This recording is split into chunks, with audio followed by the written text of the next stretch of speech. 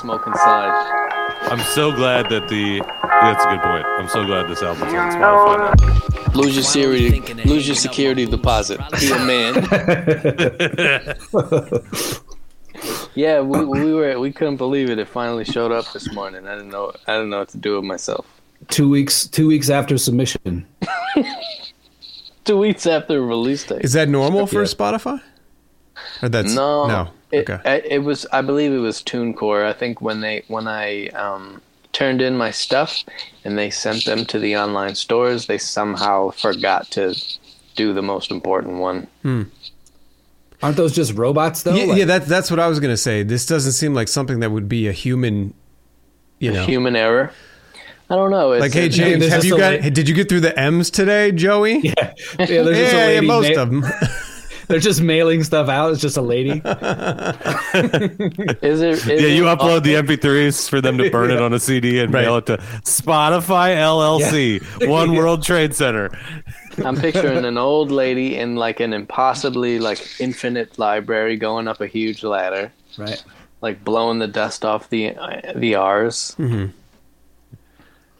I like she reads the album title and she goes, "Ooh, is there cake left in the dining hall?" Well, yeah, I don't know. It's weird because I sent mad emails out of panic, and they're responding to them one by one, but they were all throughout the course of a week. So they responded to the most early one, being like, "Oh, we're sorry, we'll take care of this," and then it shows up, and they're still writing me about all the other nasty emails I sent. It's this whirlwind of call and response in my email that I'm not going to engage in because that's got nothing to do with me. You're done now, though. It's out. Yeah. Does it feel like you have to wait for Spotify to be out for it to officially be out? It felt like that at first. I was worried that well, if it's not on Spotify, then it isn't out. But then people just kind of figured out how to use Bandcamp, which is insane. It would have been nice to get all those streams, though, that they did on Bandcamp on Spotify. Right. Yeah. It's more sexy for those numbers to be on, the more popular DSPs. You could have gotten $17 from all those things. Yeah, you would have got paid, though. Yeah. Solid. You might not have gotten paid as much if it was on Spotify. People might have just been like, I'll just... Right? Yeah. Yeah, that is something Mike and I were talking about. This kind of, it sucks in a presentation way, but it turned out to be much more lucrative because people had no choice. Right. So it's an interesting thing because does Spotify give artists an avenue to sell product? Because I feel like a lot of people, with how good the Bandcamp app is now, are not necessarily leveraging that. It'll let you keep playing. It'll just say, "Hey, by the way, you've listened to this album 4 times. You sure you don't want to buy it?" Like a guilt thing, but I don't believe it'll actually cut it off. It just also gives you the ability to buy a shirt or whatever. I'm sure if you're the Foo Fighters, you can sell whatever the fuck you want on Spotify. But if you're Moses Rockwell, is it easy to be like, I'm also going to sell my vinyl through Spotify? I've never sold merch on Spotify, but sometimes I'll be listening to something and I'll notice there's the little merch bar link at the bottom of their profile. But I've never taken advantage of it. I'm not sure if Mike has. I don't know. I don't have Mike, what is your interested in buying something for me to do that for? Mike, what is your official artist name? That's a great question, Chuck. Who are you? Yeah. So I've been doing the changing name thing for 10 years, maybe 15 or so, because I hate everything that happens when I pick a name. So right now, I guess on the Moses Rockwell record, he just has my name as the production, right? Yeah. All the production credits are just my. I don't think you got any production credit, Mike. That's fucked up. But so on Spotify, I'm Smith, and the I is the little point up thing, the 6. If you shift the 6 key, is the little point up thing. Okay. Oh yeah. Yep.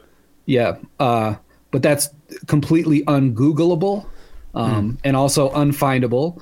So when I rapped at first, like when I was a rapper and a younger man, I went by Winston Smith, like the 1984 character.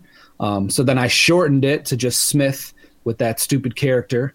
And then I didn't like that. So like a couple years ago, I changed to and Locust, like A-N-D Locust.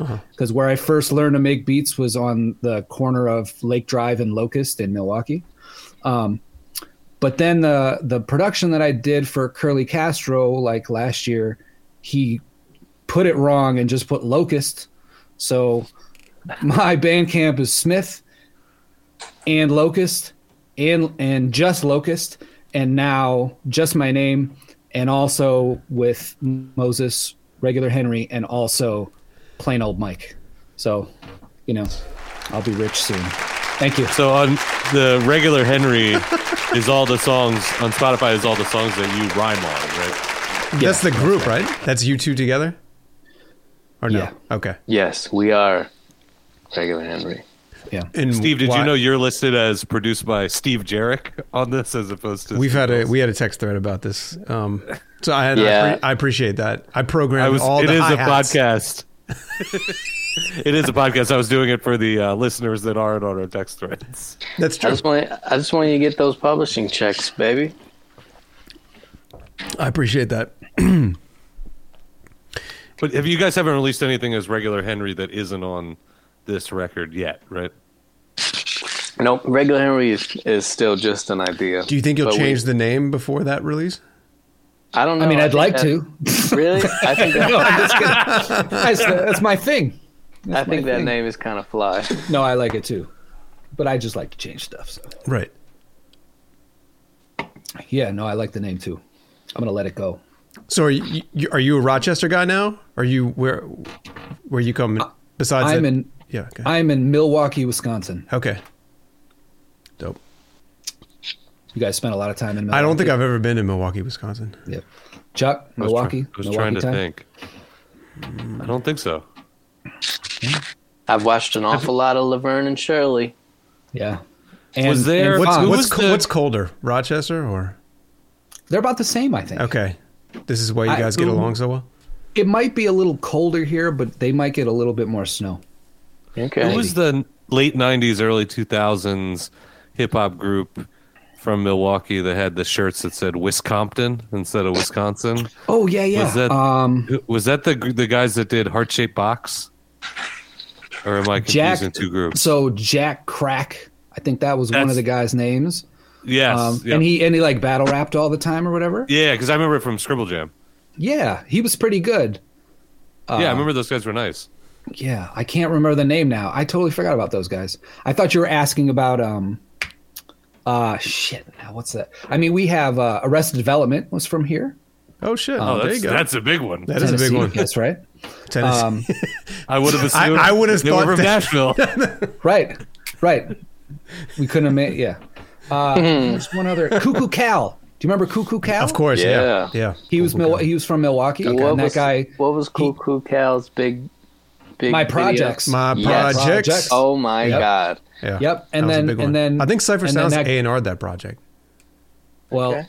I just made that it up. would have been cool if he could have helped him out more, because he then, like immediately after that song was hot, turned into a crackhead. He fell. He like- fell off. Yeah, that's right. Yep. Yeah, like way down, way down. How do you spell this? I don't remember this. Cuckoo as in like Yeah, cuckoo cow. hello? It might be K's. I don't No, know. it's cuckoo like cuckoo for Cocoa Puffs. like C's. Okay. I thought it was cool. C-O-O? COO. Yep. Yep. It's not cool. Was he the one who had not stage like fright? cool. I feel like I heard a story about him that he had stage fright or something like that. Maybe I just I made don't- that up too. Maybe the crack helped with that. I don't know. I would imagine crack would be phenomenal for stage fright. Yeah. Have you I'm not guys talking ever fuck gone? it. Have you guys ever gone to see a rap act that you like really like listening to, and then you realize they don't like performing, like they're like afraid to rock? I remember one person in particular, yeah. I feel It's- bad calling him out. Oh yeah, no, you don't have to. It's just crazy, like because you think everyone thinks rappers are invincible, and then like you see them in the flesh, and like, oh, everyone is just struggling out here to be a person. here. Yeah, And I always think actually people's music sounds a lot better when they get on stage and like have energy to it. Where there's been like so many people that I've seen live and then have listened to it after the fact and been like, I don't know why this had me open last night. This is not that good, right? But yeah. there's just something about being there. So Yeah. to see someone that's actually having the opposite effect, where you say, "Oh, he can't live up to the record," is someone who really, really doesn't like performing. Or not necessarily that they can't, that they just, or maybe you'll catch someone on an off night and they're just like nervous or something. I don't know. Ooh, that's a good point. I remember seeing, I don't know if it's worth saying the name, but it was someone who Odyssey was opening up for, Steven. I think you were there, and the crowd like started getting actually mad at him for the lack of energy. Whoa. Was he sitting on a stool or something? Or like a He's just like standing like a very desk chair? No, just standing very stoically. Just rapping with like no hand, like kind of looking like how Dre did at the Super Bowl halftime, but then also not killing it. I just kind of standing there holding the mic, no arm gestures. I've performed a handful of times not standing, but sitting in like a stool or something that maybe felt like it could have aesthetically made sense. But I know that every time I've done that, it felt unearned. Like I'm not there yet. Only like, not to speak ill of the dead, but like Bill Cosby would come out and like sit down and just perform in the chair. yeah. Like you got to be old and you have to be like a legendary status. Wait, did Bill Cosby die? He didn't. He definitely No. didn't die, right? No, he's alive. Yeah, but He's alive. I mean, It's not cool. It's not gonna. He's not gonna make it. Yo, I just want to shout out my hero right now. me and Mike were talking the other day. I mean, I guess people are talking about Cosby because of the documentary, but I just have this memory of something my dad said to me when I was like 8 or 9. I told him when I grow up, I want to be a comedian. That was always what I would say when I was young. And I remember my dad saying, well, look, if you're going to do that, do what Bill Cosby did. Go to school, get your degree, and then decide you should get into show business. I said, okay. He goes, you hear me? To be exactly like Bill Cosby. Do everything Bill Cosby does. If you take anything from what I'm saying to you, just be like Bill Cosby. Do not deviate one iota. Full Cosby. Listen, son, no matter what happens. The Spanish Fly can be purchased at any gas station. We were talking about this the other episode, but I still can't get over. I think the best punchline of 2022 is the J. Cole that I'm not on some Cosby shit, but if people are sleeping, fuck them. yeah, That's gnarly. yeah, that's rough. It is a rough one. So you guys have a record out. Yeah. probably Give me do a that. second here. Yo, somebody sift me out the rubble. Bioshock, 5 o'clock stubble. Lion rider, pick up a grift, gimmick or hustle. Like I ain't got a full deck of 52 to shuffle. Hitherto unruffled, but as of late been acting oddly. You should have seen me back when I could land an ollie. I was full of gall, guts, grit, and moxie. Now all I do is sit and talk shit through a pop screen. TDMing on weed. Peter, you've become a pirate. Succumb to lust and abruptly sully your diet. Do not attempt to adjust your receiver wires. Trust me, you don't want to see me overturn my eyelids. Truly, I could really use some human kindness. Excluded from the upper crust and pious, I'm either Zoot Suit, Riot, or Radio Silent. I need new moon boots and new snow tires. I'm cool at ducking spotlights and sirens. I'm here to chew bubblegum and usurp tyrants. Soothsayer science, UFO and Sasquatch sightings, and good tidings. Yo, I don't wanna talk about crypto. I wanna reinstall Cakewalk onto 98 Windows. My body ain't a temple, it's a rental.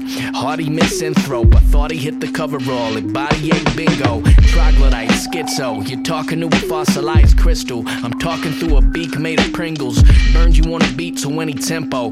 Carry the combined heat of 98 Zippos. Origami crane through your window. Could I be the best? Let me check. Does DMX potty train pit bulls? It ain't as simple as a beta in a fishbowl, but all I hear is face tat and tiny brain bimbos. I heard about your record release, but to be honest, I kinda would rather ingest bleach. I'd rather inject dope into a vein in my feet. Speaking of which, they're pretty gross. I think it's called varicose.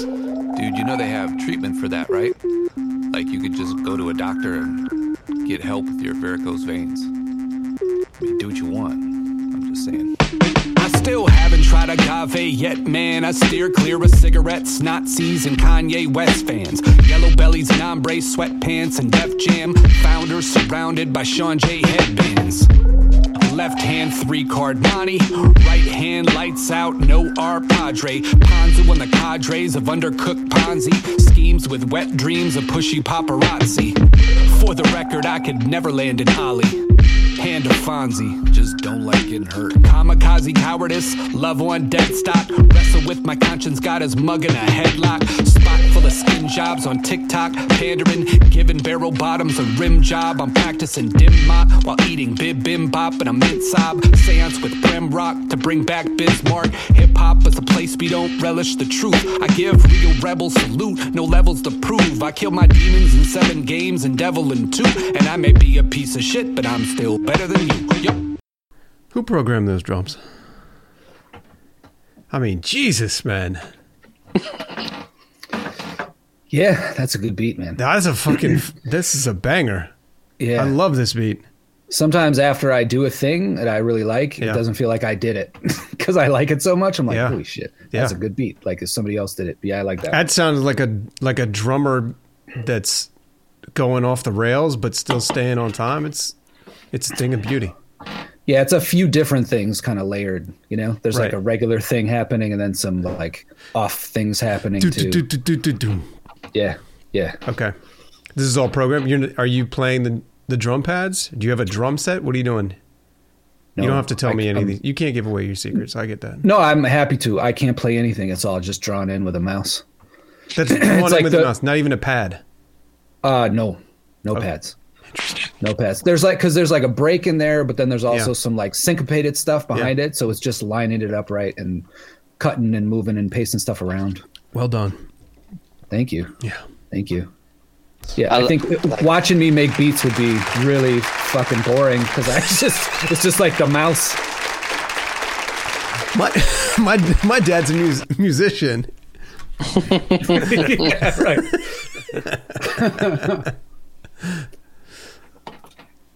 So you did Organis- all the beats on this? No, not all of them. But that one. I did that one. Yeah. What's the noise yeah. that goes? It's just a synth. I just played a synth. I don't remember which one. Cool. I believe the beats are split. It like we did half and half, just about. Yeah, about. Yeah, I think that's right. The only thing I didn't touch at all, like do anything with at all, was auctioning air. Like that was 100% totally done. Didn't do anything. No mixing, no mastering, no nothing. Like it was done. Okay. Everything else, I messed around with a little bit. And that's song's only- been out for what, 6 months, 8 months, a year, somewhere. in that range? Just about a year, yeah. But I think the only reason like that session didn't go through Mike is because I don't have the session. I just have the master. It sounds great though. I mean, it did. I don't think it needed any tinkering. I think it sounded great. No, in fact, I think it may have been sort of like the prototype, not prototype, but like thing we used as an example and built the whole rest of the record around the way that sounded. Yeah. That leads to what I wanted to ask, because it's Upswing, Snaggletooth, and Auctioning Air all came out in advance of the record, which dropped on Bandcamp, roughly 2 weeks ago, and on Spotify actually today, right? Yeah. Those Yeah. three, in terms of the creative process, were all where? Like, it sounds like Auctioning Air was right at near the beginning of the record. Yeah, I think Upswing came out February of 2020, and then Snaggletooth in June of that same year, and then last year I put out Auctioning Air like around this time. So I don't know. Long story short, COVID ruined everything. Like there was momentum, and then everything just stopped. So the process got dragged through over a couple of years of stop and go, you know. Yeah. But it wasn't a thing where you know, in like the 80s, I feel like people would do the entire record and then they would sit around and be like, all right, what are the things we're going to put out? Whereas it seems like these were just kind of put out in the run of play, so to speak. Did you know they were all going on this record that you guys were working towards, or like how does the whole project come together? Well, so initially the record was the Everything Is Literally the Worst, and I was working towards that idea and that sound. Like I'd spent like a year just making beats to fit this idea, you know, and then I think everything was the worst. So I was like, you know what, I'd like to get away from this idea because it's too real and like not helpful, you know, and I don't want to keep making these kinds of records that are just sort of woe was me. Mm-hmm. So I just kind of fell out of love with that idea and then started doing stuff with Mike. We had ideas for another project, and then I was like, you know what? I think what we should do is just finish the thing I'm working on and pivot sort of conceptually. And I don't know, we just kind of were very focused for, I don't know, like 6 months. I think that's right. Yeah, and just I don't know, made it work. He initially wanted to not use those 3 songs because they had been kind of established online and had a sound. Mm-hmm. But I think it all fits. Yeah, I think they fit well. They fit enough for you to like ask like how did this work out? Mm-hmm. You know, were they supposed to be? You know, so I think it sort of all melted together. For the record, I didn't want to not use them. I just was like, should we use them? Because I like to ask the question, you know? Like, throw it against the wall, see if it sticks. Yeah. I love those songs, man. And particularly the Auctioning Air, like the end of that, like the whole vibe of that, which is like, yeah, things are terrible, but they're not terrible. You know what I mean? It's like has both things in there. Mm-hmm. I think that's like the vibe of the whole thing, like, you know, particularly record. Yeah. Sweet. Even the cover, we were talking about it, right? Like he's drowning, but he's saving that piece, right? Like it's not under, like he's saving it, and I think he's smiling too. Mm-hmm. I debate: is he drowning or did he find the cake on the bottom and he's jumping up to show, like, look what I got, you know? See, I never thought about it that way. Well, I mean, the idea, not that you asked, but I think we should address it, is like, you know, if everything stinks, but there's one good thing, then you're good. Like, if there's one thing that is okay, then you're okay. So, obviously, that's what cake means. Cake is your one last good thing that's going to get you through. But going back to, I feel like the Lemonade intro is perfect. Like it kind of exists as almost 2 songs. It's like I was so excited to hear the record, and I really think Moses, and I'm not just saying this because you're a friend and a co-host of the show, is like one of the 10 best active MCs out right now. Like I get super excited every time I hear new verses from you, and like hearing Lemonade, you're crushing it. And then when the beat kind of changes into something else. And, you know, it's like the C and double off the single malt. Like that goes into this whole, I'm like, yo, this record is like, is this a De La Soul album? Like all of a sudden it just has this feel of there's like a little turn there. And then from there it goes into Upswing, which just kind of gives a little gut punch and centralizes the focus back. And knowing that I knew the song, but not having like studied the track list and knowing I was going to hear it, I was like, oh, we're really fucking in for it. Like this, like just for the first listen arc, I was like, this is a really, really great like first 5 minutes to a record. Holy shit. Very well sequenced record. Sick. I fucking love Lemonade too. That's one of my favorite songs on the. Yeah. And it was Moses' idea because those were 2 different beats that I sent, not together, and he was like, we should just combine those 2. And then I initially thought that what's now the second beat should go first and then the other one should go second. And he was like, no, do it the other way. And I trust him. He's put out more rap records than me. So I'm like, yep, that's fine. I'll do it. And so yeah, it's fucking fantastic, man. I have that song in my head every day. Why don't we listen to that if you guys are cool with that? Sure. I feel like it's worth listening to, and we can stare at you awkwardly while yes. Okay? Wait, can I say one thing before you start? Of course. This is the first these songs, I'm not gonna be uncomfortable watching people listen to them. That's good. Yeah. I mean, just like to compare it to like the other times we've done this. Yes. I'll like take my headphones off and walk away. Like I'm cool. I thought you just had to pee a lot. Nah, it's fucking so embarrassing. Usually. All right, let's get into Lemonade.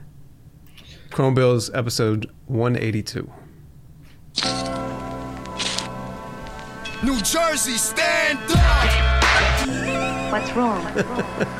You're not going to spoil our little party? Literally 0% of us are from New Jersey. Happened to me like this since I was a kid. Something nice happens, and it always manages to get messed up. Dead awake, the weather's been heather gray. Today I'll give a buck to a bum, then I'll pet a stray. Today I may adjust to the muddle and disarray. I read this off a water-stiffened page from a rather wicked place. Be that as it may, still don't be led astray. Taking all of the grace that we demonstrate. I have never been content with second place. I could pay my rent by selling lemonade. I'll pay the freight and then I'll descend into the affray. And hope that what I say could resonate, or even ricochet. Either way I'm touching base. We could either set a pace or run in place. We could render obsolete or acclimate. I dub Bob Dobalina and Benita Applebum on every tape in second grade. Cause I was fly to say I dropped top dollar on a Jimmy Paul Miotti Painkiller Jane. Traded it for Shut 'em Down Bionics and Bionics, okay. I used to wear a shirt in the pool, then I would run and duck for cover inside. I used to blush, I'd turn purple and blue, then I would sulk under a colorless sky. I threw a fit when all my succulents died. You're dealing with a true hunk of a guy. I recycle, repeat, and vote independent, but I ain't really trying to compete in the woke Olympics. Practice what I preach and never leave shit open-ended. Not to be a broken record, but I don't want to waste your time with anecdotal excerpts. You heard it from the anti-social network. Made a copious effort over breaks that make your neck hurt. My audience are co-eds in Patagonia sweatshirts and Tiva buckles. Couldn't tell you what exactly this is leading up to. Belly trouble, blowing milk of magnesia bubbles. Pardon me. I'm seeing double off the single malt. I lay a verse like salt base, sprinkle salt, drop, call, signal lost. And I'm not withholding a single thought. The kid is a sophisticate of intermittent loss. There's no cheat code that'll kill the biggest boss. Whip wisdom out of wounds, beat bullies into broth. Okay, I just took in the breath of engine exhaust. Got voids to fill, destroy and build. I'm shirtless on a bucket, pulling ducklings out of oil spills. Stuck in an industry that ignores skills. It would be Christianly of you to sit and listen. You could fill this ball cap with 6 more bills. I've been working, I've been busking, I've been indoors still. Somebody inform hell, yo, your boy's climbing out of the void. Composing the ungodliest noise. I never learned the difference of teriyaki and soy. It's a mystery I've remained even partly employed. That's only proof that no matter what troubles are in front of you, that there's always a call to rejoice. And give thanks. And celebrate until you run out of cake.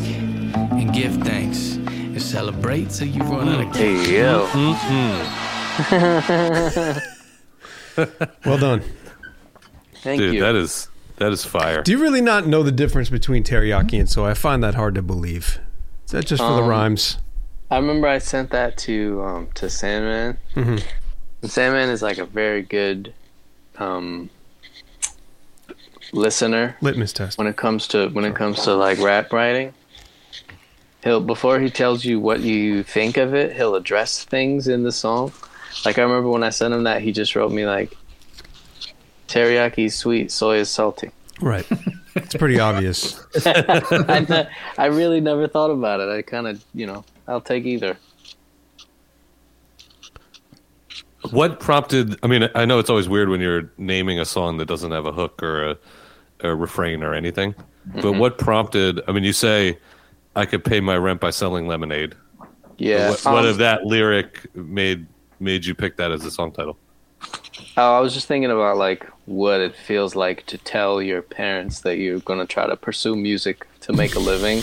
Like you might as well tell them you're going to buy a house, like, with setting up a lemonade stand and raising money that way. Oh, man. You know what I'm saying? Yeah. What do your parents think about this record? My folks have never listened to my music. or siblings. They just kind of. You should force them to listen to this record. Not even in person. Never been to a show, even one that was local. The closest anyone in my family has come to listening and enjoying to my music is telling Alexa to play Moses Rockwell as I enter like a family get together. And that is kind of funny. to fuck with me because they know how I can't handle that. Wow. You know? Respect. But that's what song does Alexa pull if you just say play Moses Rockwell? You know what's funny? I don't know why I remember this. I feel like I shouldn't, but last time that happened, it was like one of the interludes from Subterranean Sweatpants. Huh. With no raps on it. Thank God. That's hilarious. How about you? I will tell you, Moses, that my mom is very proud of you. No, I'm not kidding. She wrote that in my text recently. I sent it to her, and she was like, "I'm proud of you guys. This sounds amazing." That's awesome. Hell yeah. That rules. Hell yeah. Yeah. Miss Sheehan 1, Miss D'Angelo, zip. When I was younger, I think I told most this. When I was younger and rapping more, we actually had my mom come in and sing on a song. Dope. We recorded her. So it was what was the sample? It was the Ennio Morricone. Mm-hmm. The what's the spaghetti western? The big one. Good, the Bad, the Ugly. Thank you. It was a sample from that, and there's like singing in that song, like these like kind of operatic samples. Yeah. And my mom came in and sang with it, and we kind of like textured her in there and like did a bunch of it actually sounded really cool. Nice. That was like 20 years ago, but so she's supportive. That's dope. Yeah. So you've been doing this for 20 years? Yeah, man. Nice. Yeah, man. I like can't not do it. You know, like that's how I feel. Yeah. You know, I mean, we probably all feel like that. Like I just like my life would probably be easier if I didn't do it. But like, I think the weirdest thing too is like, for you to be doing it 20 years, I suspect you're older than Moses and probably closer to Steve and I in age. Is that when you start doing something quote unquote later in life and you're looking at how different it was than when you were like 23 and could be promoting a show and have every one of your friends that you knew would be like, absolutely, we're obviously going out on Friday. We'll all be there. And how different that becomes when you're in your late 30s or early 40s to then also listen to your music and be like, wow, this is the best stuff I've ever put out. Like, I think that that probably the addiction comes from the growth and vice versa. That like, if I was just whack and I was like, I wish I could harness what I was doing in my 20s, then I would obviously stop. I think a lot of people would deal with that. Whereas the common thread is you go back and listen to that, and it sounds so unpolished, and so many things you would have done different. I'm like, that record is garbage compared to what I would put out tomorrow. Yeah, and I think the older you get to, the like your ego's better. Like it doesn't take over as much. So I can listen and be like, you know, this is not working. I can fit instead of being like. Not being able to hear it because my ego is in the way of not being able to be objective about it. Like, it's fine. If it's bad right now, I can fix it and I'm okay with that. You know, like I'm a lot more comfortable and confident now than I was when I was 23 and roaming the streets in the dark by myself. No, it's a good point. Like edit that part out. That sounds real bad. No, but I know what you're saying where like, I think at 20 years old, in the 20 to 25-year-old range, like it was also harder to record back then. You know, like it wasn't everyone had like GarageBand and Pro Tools in their place and could do it. So there's a little more effort, even if it was just going to a friend's house. That like doing a song and deciding to scrap it felt like such a level of failure that today, if you do something and it doesn't work, you're just like, well, let's do another one. Like it's not a big deal. We'll just do a different song. Like maybe it's the same lyrics on a different beat. Maybe it's the same beat with different lyrics. Like there was something that made us want to start this, but we can change it. And that is like you're right. The ego at a younger age is like, well, if I admit this is bad, then maybe I'm bad. And you're just so fragile. You're so fragile in your 20s, man. It's very true. Yeah, you don't really Moses, get to leave a lot of stuff on the. Yeah, I'm 22, fresh 22. You don't really get to leave a lot of stuff on the cutting room floor when when you're starting out, because the idea seems so insane. To But, just like, leave the to your spend art- time on anything Yeah. and keep it to yourself. Like, what? Yeah. But yeah, Especially like, because they're like even when you listen to them now, you would say like, oh, that song's like a 6 out of 10. It's not a 0 out of 10. So like when you have that ego, you're like, oh, but there's like a really hot 4 bars in this song. We can't Yeah. not use it. yeah, that no one is ever going to pick up on. But Moses, when you said the thing about like, this isn't where I will have to take off my headphones and walk away or feel awkward, do you say that in the sense that this is like easily the most proud of a project you've been, or just from a ego growth perspective, or a little bit of both, or like what's kind of behind that statement? I think all those, I got all those things going on. Like I genuinely enjoy the record, and it's also, there's less vulnerability because I didn't do it alone, you know? So if I blow it, you know, Mike blew it too. It wasn't just, it was not just me. You could blame me. I'm fine with that. Yeah, exactly. But yeah, no, I just like genuine, like I'm convinced, I'm sure that it's good, you know? Whereas before, you know, when you like spend so much time working on a thing, especially if it's by yourself, you kind of like, you feel like maybe you're insane. Like, I don't know.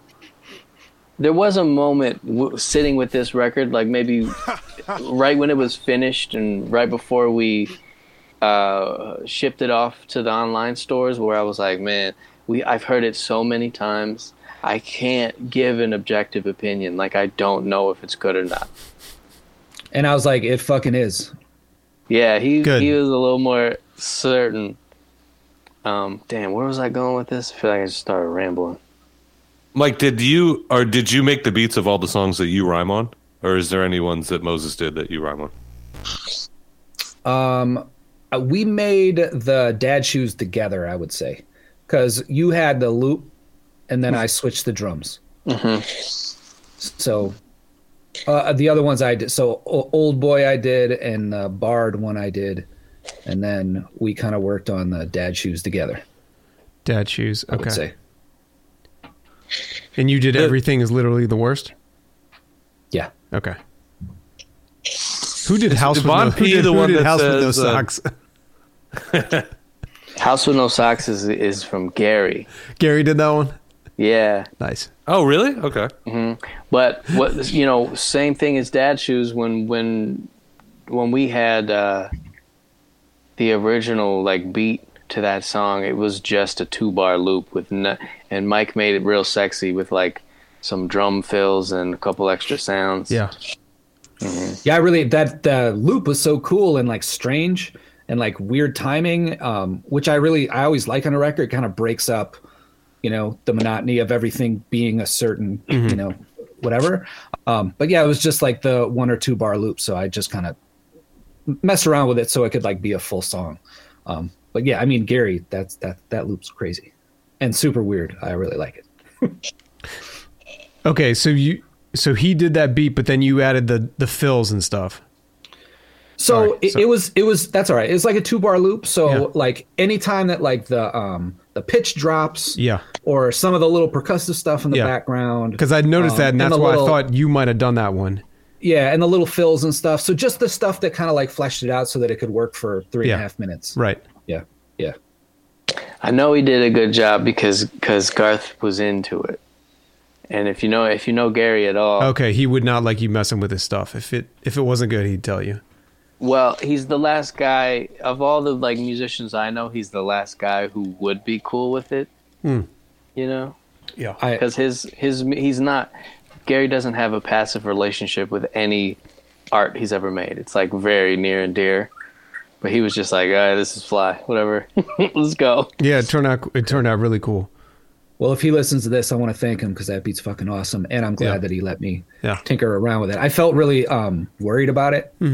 I texted Moses a lot of times because at first I was like, "Hey, maybe I should tinker around with it," and he was like, "Yeah, maybe," and I was like, "Oh shit, maybe I shouldn't even ask that." Like I felt really, you know, I don't want that's somebody's art. Like I don't want to mess with somebody's art. That wasn't my intention at all. I kind of want to listen to that one if you guys are cool with it.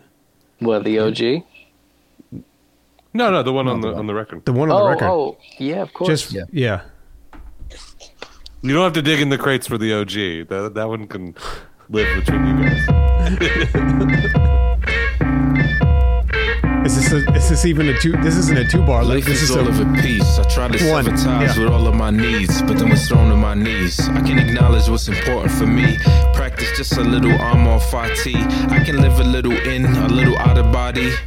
Probably. The leaves change, never stay the same color. Let the seasons shift, sift out the shame. Hear a fallen leaf, sing out your name, lay at peace. That's when I take a knee until it's all love, peace, and fish fillet of grease. I find a pocket like a snot rocket in a handkerchief. I think it's plain to see and fair to say whoever made this beat of me are basically inflicted with the same disease. Good gracious me, if it ain't who they came to see, I'm either floating aimlessly or focused as a laser beam. Now give me space before I bake your beans. I'll deliberate, sit and debate on why I'm held to such great esteem. I got shelves full of books I may never finish. I'm constantly bearing witness and thinking of paying penance. When you laugh, I should pay attention. When I'm full, I should get the message. Life's a pleasure. Yo, and my confession is that I'm presently peckish. I passed on a continental that was mental. It wasn't meant in jest when I suggest we reassemble. I'm penning this penny dreadful to the temple of legends of hidden temple. The universe has done me great kindnesses. I write this in turn. See, lately I've been living out that live and learn. I sift the plus and minuses, but all that does emerge is a straw man fit to burn. Word, to whom it may concern, signed, sealed, allotted, all offers have been upturned. I'm a work in progress. We are beasts of burden in search of meaning and purpose, so we contemplate on what's beneath the surface, and we put the work in. Laugh loud, laugh honest. Suffer phone withdrawal as a self-care project. Listen to Andy Bay for what is good, what is cosmic, then playfully disregard it. If you're suffering, enjoy it. If you're melancholy, write it in the memory for your moment. If you're feeling jolly, let that live inside your body, only to be passed along to passers-by with passionate emotion. Slapping it down like Paul motion, cascading sound. Lost can be found, but be sure to be horsing around. I mean, surely he's horsing around. But I'll settle for drawing a quarter for now. You great gazoos ought to get off of my cloud and take this into account. Why kick a fella when he's already down? Curtsy and bow until it's off with his crown. Took an alternate route. You heard his style go from a bark to a howl. My attitude's akin to Oscar the Grouch. My name ain't hard to pronounce. I'm not a player, I just talk a lot. Yo, I'm not a prayer, I just talk to God. I need a sign to know what's not been off or not. I deem my peas and porridge in the pot, thanks to Dave Mace, Paul and Pot. It's not been off or not, opportunity is gonna knock. When it does, make sure you're Johnny on the spot. All this rapping for a living doesn't give unless you give it all you got. If you're working, coming home shot, you've got no shot. Every tear that's in the bucket goes plop. I'm not trying to give away the whole plot, but fill up your toilet with your single malt scotch. Flush away your roadblocks, point your gold watch. My girl don't like me in the house with no socks. She says it causes colds, God knows. I've so much faith in information, I intuit I could do it with my eyes closed. I'm nested in the middle of the Brooklyn psychos. Could bike for 40 minutes, peep the Brooklyn cyclones. Side note, you might have heard my shows need proof of X. There ain't no truth to that.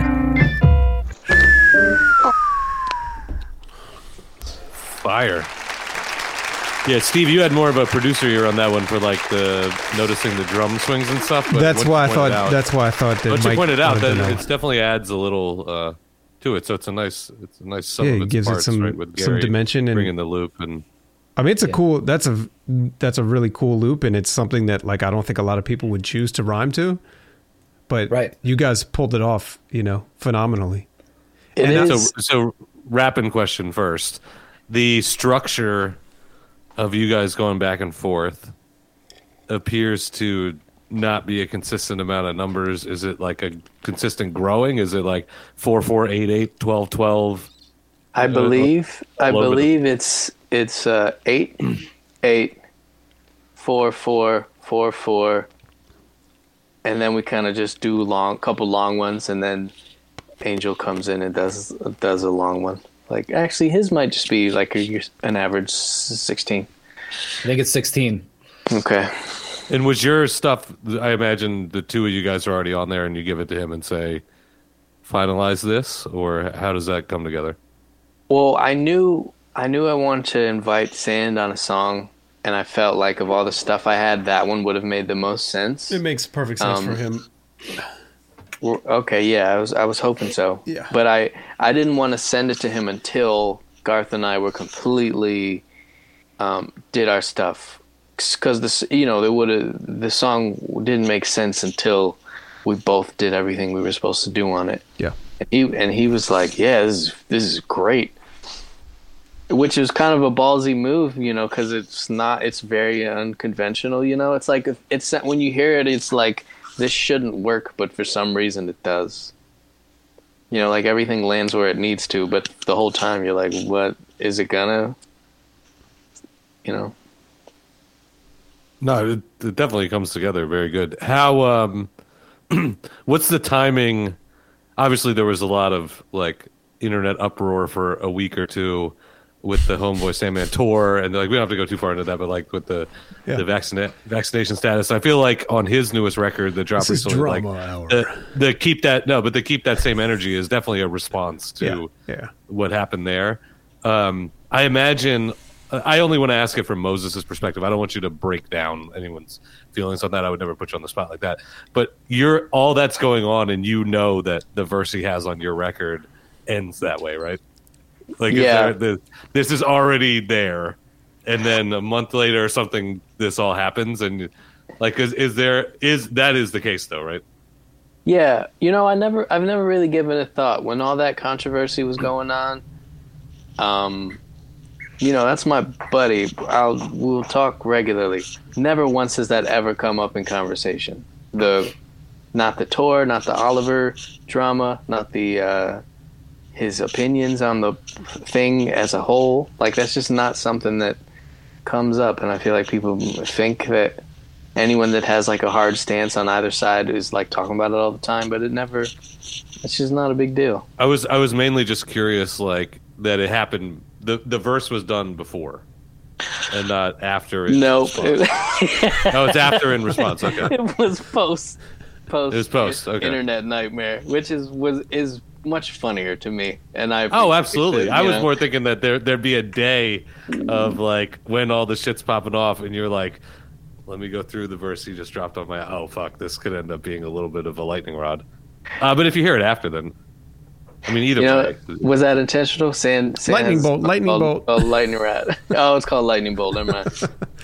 But yeah, no, it's funny when I was sharing some stuff with like a select few as like throughout the process, Dez in particular, and he pointed it out. Like he pointed that last line out, and I thought it was weird that it didn't occur to me. Like I didn't hear it and think like he got canceled for a day on Twitter. Yeah. Oh man, don't get me going. I was being very tasteless on the internet that day. Like, anyone saying anything bad about my friend, fuck you. Like a little kid. All right, good shit. So that is one of the. I did want to ask this earlier. So, what's the feeling when? I think it's Von P has the line where he says, Siri and Alexa, how about a Minaj? Which I think is like the best hip hop rhyme I've heard in the technology age. Like, it's just so perfect. And it's said with kind of just this fluent swagger of like, it's not lyrical miracle, but it's so incredibly fucking clever that when you hear it, it registers. What's the feeling when you guys are working on that song and you get the verse back from Vaughn? And that's on there. Do you gravitate to it the way that I did, where like right when you're like, whoa, holy shit, that's a fucking bar? If it's not an overshare, I remember getting that verse, obviously being super excited, sending it to Mike, and then Mike's energy. Mike was like good. Mike was like, okay, placid through it. And then he got that, and he was just like, yo, man, I just want to say I'm like really glad we're doing this. I don't remember that, but I believe it. Yeah, man. I mean, so for me, working on this with him and then getting the verses from these other people and like having like acapellas from people that like I super admire and like have been fans of, including Moses, who I was, a fan of his music prior to doing any of this stuff, has been incredible. I'm like, dude, I have a fucking Homeboy Sandman and Billy Woods acapella on my computer right now. And then I'm getting all these acapellas from Moses Rock. Like, I don't know, man. I just felt super lucky and excited. You know what I mean? Like, just excited and happy to do it. It's a crazy thing to look at. Like, oh, I'm mixing a Moses Rockwell and Von P song. No big deal, I guess. It was just incredible. No, I know. That's what I mean. It's just crazy. It's awesome. I just feel really, really lucky to be part of it. Yeah, well, me too. So there was a lot of the like, oh, okay, maybe I should be at the table. Maybe it's not weird that I'm not at the kids' table. Maybe it's like, how people say act like you've been here before or act like you're supposed to be here. Right. Kind of, that's how it felt when we were wrapping this record up. Like, oh, okay, these are our contemporaries. I want to go back to how did you guys? What's the initial connection between the two of you guys, and how you first meet and decide you're going to work on something? That's a good question. I'm gonna feel like a dick. Is this an internet romance? Well, yeah, obviously, but Mike sent me like a screenshot of like an email thread from like 2015 that I don't even know. I don't know if I read it or if I heard it and responded. I'm not sure, but I think that Mike and Dez were working on stuff. And Dez told me, he's like, yo, you should get with Mike and do some stuff. And then I think, I mean, he can obviously weigh in, but I think that like we did get in touch and started a back and forth, and then started to realize like, oh shit, like we've sort of been quasi in contact for like 7 years or something. Mike? Yeah. So I sent him beats in like 2015. Out of nowhere, I heard the Lunch Money song, the one that John Rogers did. That beat is so good. And I just loved that song. Okay. It's on one of the Dweebs, yeah? Dweeb 1, I believe. Okay. Yeah. I don't. Okay. Also, John Rogers, a Rochester guy originally. A lot of people don't know that. Who are you? So I sent those, and he was like, thanks. And then just got ghosted, which is fine. It's totally fine. And then and they weren't very good, to be honest. Like even 6-7 years ago, like you're still working on your voice and figuring out like how things work. So like, I think it's just part of like being a beat maker producer is sending things to people and then having them not respond. Is just like, you got to be okay with that. So yeah, it happened from Dez. Dez sort of like, I think out of nowhere, like reposted a song that I did on Instagram. And then, like, I think he DM'd me and was like, I like this beat. And I was like, I like all the features you have on the Moses Rockwell records. Do you need some beats? And he was like, hell yeah. And I was like, hell yeah. And it was like a very, like a very nice exchange. And then I sent him a batch of beats. And the first one that he picked, that he made a song with, Moses rhymed on too. What is that one? Really? What song is that? The Flowers Are Something. Oh, the flowers are gay. There's a song called The Flowers Are Gay. What album is that song of? No, that's not. It'll be. I think it's going to be on. No, I did not name the beat that. One of you guys wrote that. When I got it back, I was like, that's fine. But it, it killed. It fucking killed. Dan rhymes for 24 bars just ruthlessly, and then Moses rhymes for just 24 bars just ruthlessly, and it's incredible. And then it's sort of, I did a bunch of songs with Dan that are awesome, and whenever his record comes out, a bunch of them will be on there, 7 or 8 of them. Hell yeah. And then, it was just sort of an organic thing. I think, like, you like something I posted, and I sent it to you, and then I just keep sending stuff, and then eventually it just sort of turned into a thing. Yeah, it took a minute to figure each other out, because I was like he was sending me beats that were like super fly, but they weren't really like good for me. And then we just started talking more. I think in order for me to like make music with somebody, we have to build on a personal level for like a long time before it starts to work. Like, it's really difficult for me to quote unquote collab, people hit me up every day like, yo, let's do a song. I'm like, what? Like, I can't do a song with someone that I wouldn't have lunch dinner with, Like that has to be there too.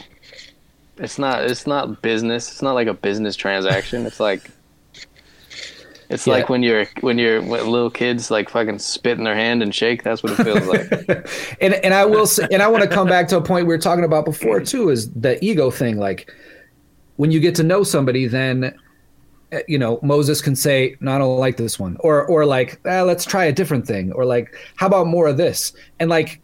Being old, I don't care. I want you to say that. Mm-hmm. If we're going to do a thing, I want you to tell me what works and what you like. Like I've said that so many times during this process, like, please be honest about whether this is working or not. Like, don't be nice. I want it to be right. I don't want you to be nice. And I think that happens over time. Like if you just meet somebody and say, can we change this bit or this isn't working? Like people are sensitive about that. But right. Like, they might get their when you get to know each other, then I'm not going to be like, I want it to be the best it could be. Not like me feel just, happy and pat myself on the back for sending a thing, Yeah, big writer's room energy. No, that's a good comparison for it. So I always love to know this aspect because there's the, you're working with the producer and they give you one beat and they say, you can have this. And then there's the people that say, here's every beat I've ever made in a zip file, go through and decide which ones you would like to rhyme to. When you guys are making this, are you kind of doing an initial dump and you guys go through it together? Or are you starting to like make stuff on the fly and say, hey, I know where this project's going. Let me know what you think about this. Let me know what you think about this. Oh, I made 2 beats over the weekend.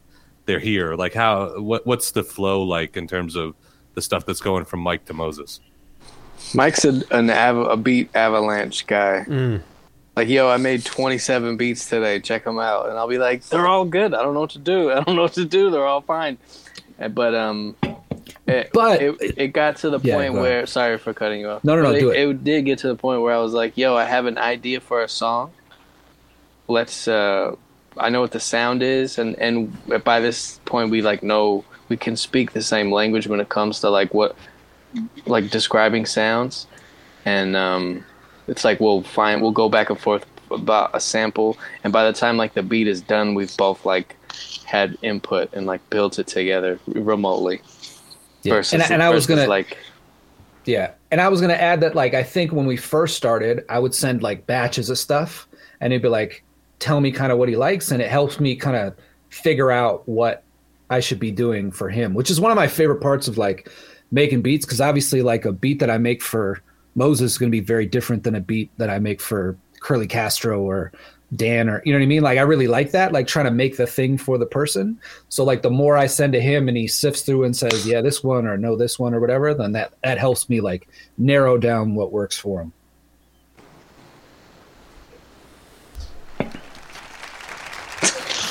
A lot of applause. This feels really good. Thanks, guys. Crowd is hyped tonight. Yeah, man. It's a seated crowd, but there's been a couple standing O's. It's funny because I couldn't hear the soundboard when we were recording the last couple episodes, so there'd be times where I was like, "Oh, there's dead air in that episode." I don't know why Steve was smiling so much. No, I think a lot of those sounds were some post production. No, I was actually hitting it during it was just the way I had it plugged into my interface, I think. Oh, okay. Yeah, because if you play that episode back, it sounds like fucking America's Funniest Videos. There's like mad sound effects. Okay. Oh, actually, there was some post production, right? Chuck and I added some post production. You had a joke. I had to go in and delete. I had to go in and delete the thing about how much he had paid for the Exile beat. No, that's in there. No, but it deletes when he says how much he paid. Oh, like, did you listen, Mike? Mike, did you listen? I did. Oh, thanks, man. But I don't know. But I don't know how much it is, and I want to know. Right? Yeah, we didn't. We edited it out. But the question is still there. The question is there, but we edited out how much he actually paid for it. But we left it all in because it's funny because you're going to be like, well, we got to, because I actually like when Moses goes, oh, Chuck, like you can't ask that question. And then I say, I'm like, well, what edited out? I just want to know. I'm just curious, you know? I got a little bit of dough. Maybe I want an Exile beat. That guy's incredible. He's incredible. Yeah. No, I'm always interested in the flows because I think that a lot of the processes are fluid and it's different for everyone and how they all work together. And I'm just a nerd for that shit because like I'm humble enough to know that I don't know the answer to how creativity properly forms. So when people do something that I like, I'm like, hey, so how did that come together? And even when it's like I paid to collaborate with this person, I was interested in that example where he was like, he had to hear me rap first, and then I'm like, oh, you got 30 beats? I would still think you'd get one. Mm-hmm. You know, I think you go in, they're like, you want one? Because in the rap world, like, let's say you're like, all right, we're gonna pay to get, you know, Freeway on this album. You'll get to send the verse back.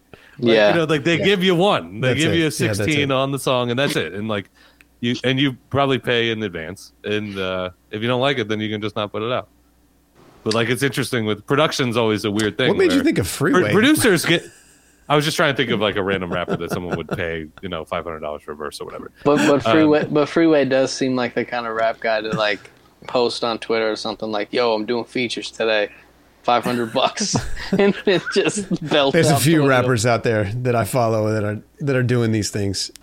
It's good for them. I just want to state that I did not say that about Freeway. Yeah. Let's go on record that it was not. Definitely. This is no shots at Freeway. We're gonna have to edit this a lot out. more than $500. Yeah, I agree. So these were hypothetical scenarios. Embrace Freeway's going to kill us Freeway all, Chuck. with any name. Again, Hey, Freeway's going to kill me. I heard Freeway it has an acting role in the new Fresh Prince of Bel-Air dramatic show. Okay, that makes sense. And Yeah. he's like he's the basketball coach in high school. That's kind of fly, right? Yeah, that's cool. and I heard that Carlton's on coke. Right. Sick. Right. I didn't watch it, but I heard it. I love that they pivoted the storyline and then made it more like Euphoria-esque. And they're like, yo, shit is wild once you get out here. Because otherwise, if you reboot that show, it's just like, I don't know. You want to give it a new spin. Yeah. Don't love the idea of a slim Uncle Phil. I'll just put that out there. You can't win them all, man. Yeah. It's keto. Speaking of that, and you know, this has nothing to do with rap music, but I was reading a story to my kid before bed, and I was reading Ramona. You remember Ramona Quimby? Mm-hmm. That shit is dark. Do you remember Ramona Quimby? Is that the girl with the scarf around her neck or no? Yeah, I think don't know. so. Okay, what is Ramona Quimby? You know, it's like little kid chapter books, but this book is about how her dad lost his job, and then he sits, and they don't have any money, and he sits around the house smoking cigarettes all the time. Like, there's tons of cigarette references in it. My daughter's 6, and I'm reading it, and I have to keep on, like, cutting out all the times he's smoking cigarettes and yelling at her and putting the fucking cigarette out in the table. Dad was depressed, it's dark, huh? dude. Any of that shit from the 80s, you know? Yeah. It's dark. Everybody smokes cigarettes throughout the whole Franny and Zooey.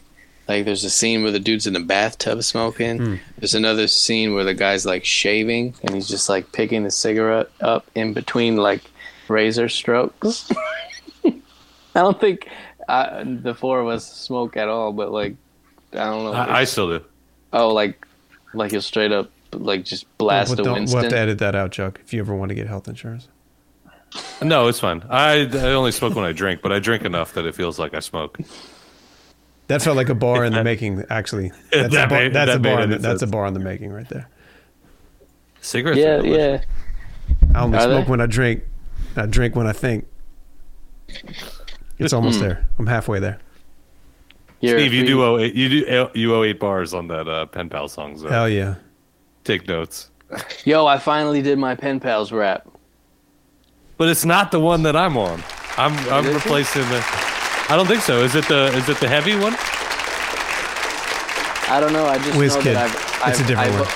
Oh yeah, I've owed them a rap for years, and I finally had a space in between working on my own stuff. Yeah, it's a good tune. I might be doing the scratches on that one. I'm not gonna. His verse is so I'm not gonna fucking complain good. at all. I'm not gonna complain at all because I'm like behind the scenes begging Moses to do this verse for the song with my band. So I can't be like, why didn't you do this song and that song? No, I'm gonna do that tomorrow. I promise. Was that true or no? Was that true or no? No, I thought about it today because you reminded me. Today, right?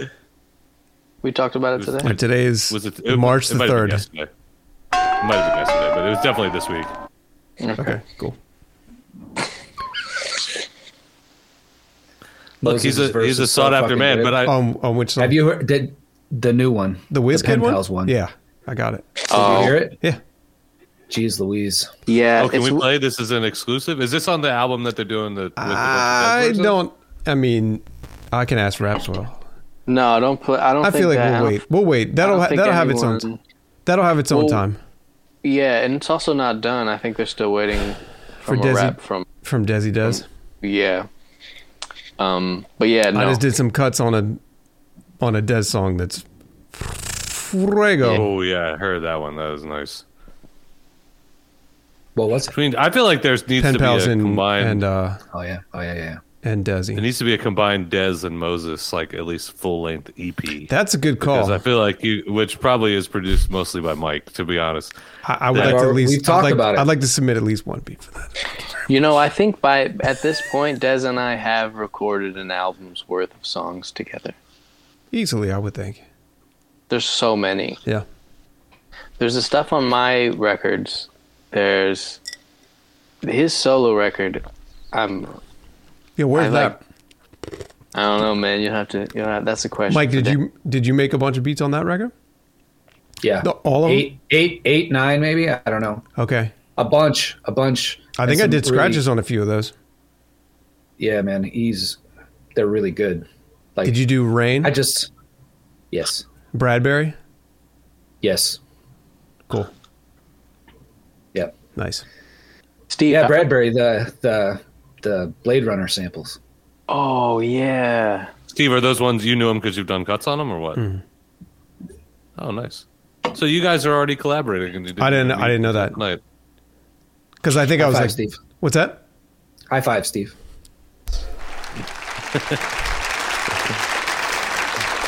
Wow, an applause break is just like a lot of high fives all at once. It's over and over. Self high fives. It's self-affirming high fives. It's a high 55. Yeah, I can't. I mean, hopefully that record comes out because I love all those songs.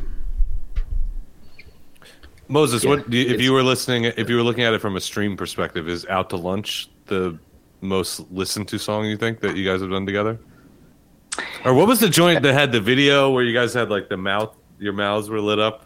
Oh yeah, that was fly. That was on the Timmy Wiggins thing, right? Yeah, that was for the Timmy Wiggins. Do not attempt to approach me with bravado. This water closet's occupado, like that one. That's nice. That's not even on Spotify, which is it's not just Bandcamp. Yeah, that's crazy. We gotta get that on there.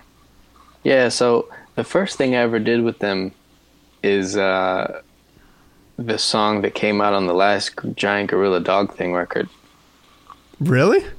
Yeah, like that's the first time I ever worked with those dudes. We did it possible? long ago. Wow. Because they, Des and Mitch will like sit on music for a while. They just, they have they're patient like that. Mike and I are a little more impulsive. But then once it's done, I want it out. Yeah, exactly. Nice. What if someone comes up with the same idea before I release this? Yeah, well, it's that mixed with I want this to be out before I hate it. Oh yeah, big time. Before you have dated references to coronavirus in your raps. Oh God, I'll never. Steve kills me because I always say the year. I was like, this is that 2019 Chrome Bills on like a record that dropped in 2020. I think there's a 2020 reference on an album that we still haven't put out. I'm the king of that. And you're right. And there's a lot of corona. Well, I think coronavirus is like that's fine. It's still going. Not completely over, so that doesn't feel too dated. I don't think I'll ever acknowledge it in a song. Well, I think Cole said this is my obligatory reference to coronavirus, which is fine. I liked that. Yeah. Yo, Cole crushes it on. Am I allowed to talk about this? Yeah, it's coming out in a few weeks. So. Oh, sick. Yeah, Cole crushes all of his. Are they guest features or is he just like part of the group for that record? So what happened? And I feel bad that we're talking about our record and not you guys, but I'll just answer quick. Is that we were gonna do an EP that was just gonna be C's and I on every song, and then Steve was making so many beats. I kept writing verses and being like, hey, I have a verse of this, I have a verse of that. And Cole was like, I think I'm done, because he was finishing the Cuppy record and he was finishing the With record on Strange Famous. And I was like, hey, if it's cool, I think I'm just going to reach out to like Moses and Dez and El Sphinx or whoever. I guess El's on a song with Cole, but Moses, Dez, the Pen Pals guys, Big Slop, and just fill in, you know, the places where you would have gone. Like, if you're cool that we make it a full length and you're just on half of it. And he was like, yeah, absolutely. And I mean, he still has like, I don't think there's anyone other than him that has more than one verse. And he has like, there's 5 songs that are entirely 50-50, him and I, where we're going back and forth. We have choruses going back, you know, so I think, and then we purposely tried to not put them all next to each other on the record. So like, there's like, he's on the first song, he's on the last song, and then it's kind of spread in the middle. So I actually like that was your feedback. You're like, I'm glad that Caesar's all over this. Yeah, it felt really, really cool. Yeah. And I gotta say, when the upbeat thing came on, and it's like the most 80s sounding beat on there, I was like, damn, I wish they would have asked me to get on this song. And then Bobby comes in and just like fucking mushroom clouds the whole world. I was like, no, I have. You're saying Bobby L. Sphinx, right? Not Bobby Noble. But right. Yeah. Oh, yeah. Yeah. I was like, oh no, of course. Why would they ask me if they got Bobby? the punchline where he says, I forget what the setup is, but he just says, "I absorbed my twin in the womb." Oh, yeah. God, that's fucking what a rhyme. Man. Every time I hear El Sphinx rap, I can feel myself like fading out of pictures on the wall. Now, have you guys collabed on stuff together? Yes. Yeah, he put a rap on Subterranean Sweatpants. It was just crazy. That song is crazy. Oh, that's right. Okay. He has a bunch of my beats too. Just like we should have a bunch of songs. I don't know where he is, but like he hit me up or I hit him. I can't remember, but you know, I sent. Did you do Computer Is Dead? No. Okay. Wait. No, I don't think so. Okay. Unless that's a name that I don't know. It could be a name I don't know too. There's probably 8 or 9. I think. It's funny how when you make rap albums, the songs tend to just be called whatever the beat is called until you actually give it a title. You do Kafka? Okay. No. All right, we'll take this offline. Maybe. Were you looking at the songs you did cuts on? Yeah, find out that you've done cuts on like 10 of Mike's tracks at the end of this episode. I think I might have 6 at this point. 7. Yeah, man. He did some really great stuff, man. Yeah. I'm really excited to hear. Whenever that happens, I'm excited to hear it. Yeah. I think I made a few beats on there too. Did you really? Yeah, I think you did. Nice. That's right. Which ones did you do? I don't know. It's been so long. Okay. Is that your knee in the picture here? What am I looking at? It does look like someone's butt. Huh? Is that your knee? What? Yeah, that's my knee. But it looks like it could be like somebody's mom vacuuming and they back up into it.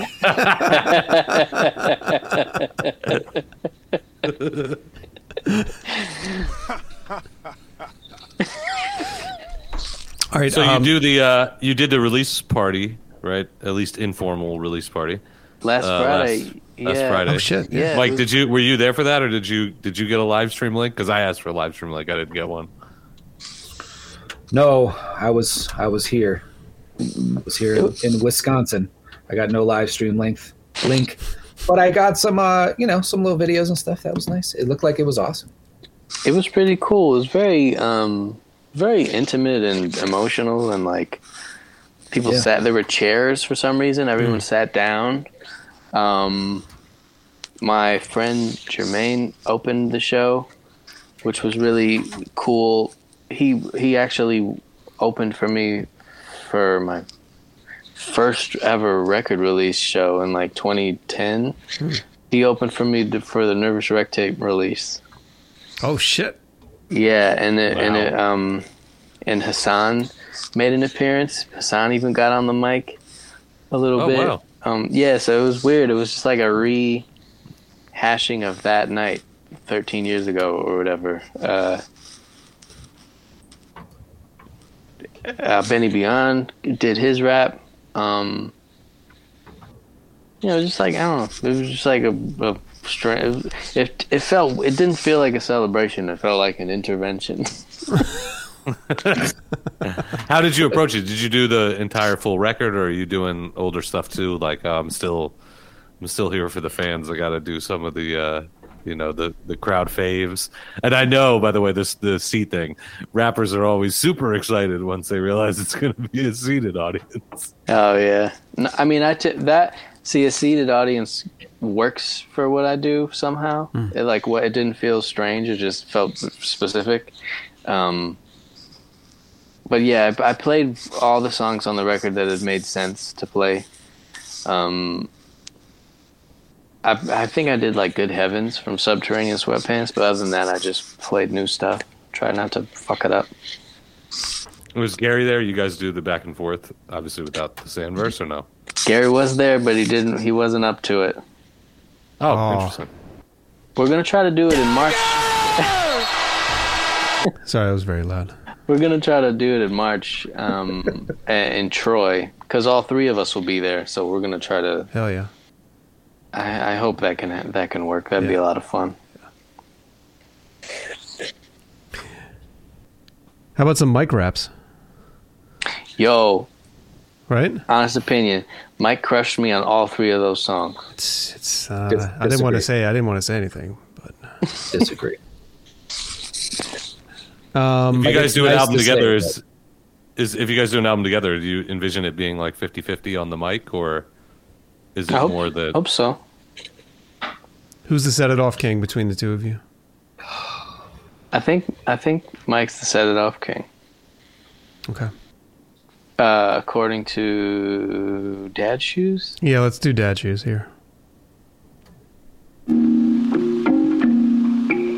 Chrome Bills, 182. Broken glass, smoking half full of empty promises. Crew chock full of doubting Thomases. Toss 10 sad doves into vanilla skies. Make rap songs while my girls make thriller eyes.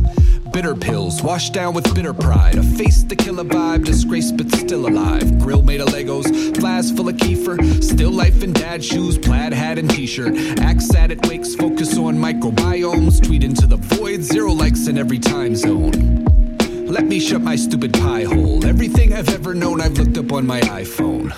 Every diagnosis needs a toast. Presuppose the people don't need your preacher tone. Wrote this feature poem out of 3 senior quotes. Told Jesus he could beat it. I don't believe in ghosts. Nope.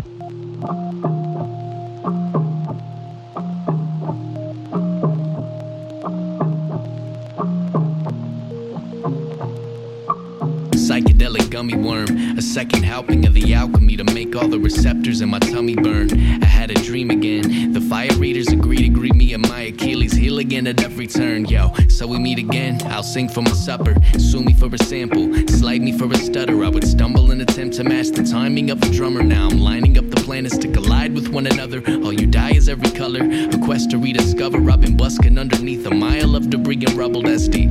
I'm essentially a serum to the scissor, till every yachty verse, steer into a blizzard. Stand deliver, I'll let it reconfigure. I'll wreck you at tech and even with button mash blisters. Alright, moving on. I've got a brother that's a cop and another that's a full-blown QAnon. The true and living, I kick the wickedest writtens. I'm either doing dishes or busy Googling symptoms.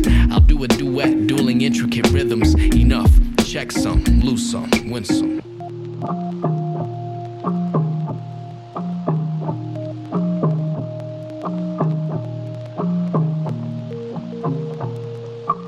So we small chat, the Bonafides, over cups of offerings. It tastes reheated, it's the odd flavors, that's the worth. Best is cooking it up, all in the plain t-shirt, darn right. I'm Rocky Mountain High, ask around about my stage dives. No crime to the free climb, then I close my eyes, it's a beehive. Honey lover, stung by those little fuckers, you got the time, bruv. Eugene lasting to descend the Tootsie Pop sucker. Cannot be tamed, imagine Rucker. I checked the map in the cracked rear view. All I had was a flip binder with 48 from the golden age and an MPC that I clung dear to. I made a quip about some tragic shit, had to cackle with the casket closed. Timing was perfect, I'm Dana Carvey on 9/11, on with the show. In the skies all the way up to heaven. Pick out the peas, please. I'm such a disease, yo. I wheeze every day of the week. Born to persist with 4 big flicks in the mist. Keep your mix squeeb, man. My tricks have their own twist. Out of the box, way before Koch. I said it was stone soup and I made it with rocks. For your health, pioneers of the search bars, straight and pelts. I know your assholes, yeah, I saw the name on your belt. To the backside, I'm with you till the denim died. No lie, worn out, straight hip, 10, I thought the calves, poked and ankle road. Remember me, send the old pipes up the pole, salute.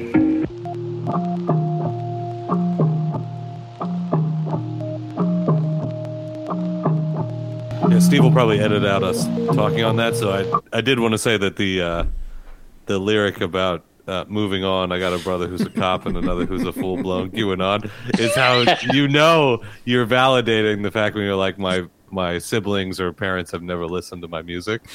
Yeah, I think there would be a reaction there, but as I say it, maybe there wouldn't be. It'd be like, well, what's the problem with QAnon? Yeah, I am. No, they probably hear it and be like, wow, you're proud of us. That's fantastic.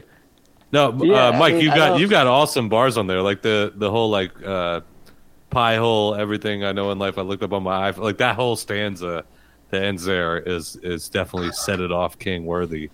And it's you know, as someone who's had the pleasure of doing it twice, it's never fun to be on a song and when you're writing it, know there's a Moses Rockwell verse looming. No shit. So like you definitely fucking brought it. I feel like you really brought it on that. It's very much I appreciate that. So I will say I had no intention of rapping on this, or honestly ever rapping probably again. That was like what I first, I mean, I think most people who start making beats usually made them because they didn't have anybody to make beats and because they were rapping. Not everybody, but a lot of people. And one day, randomly, he and I were texting, and I was like, hey, can I send you this song I made like 4 years ago that I rapped on just for fun?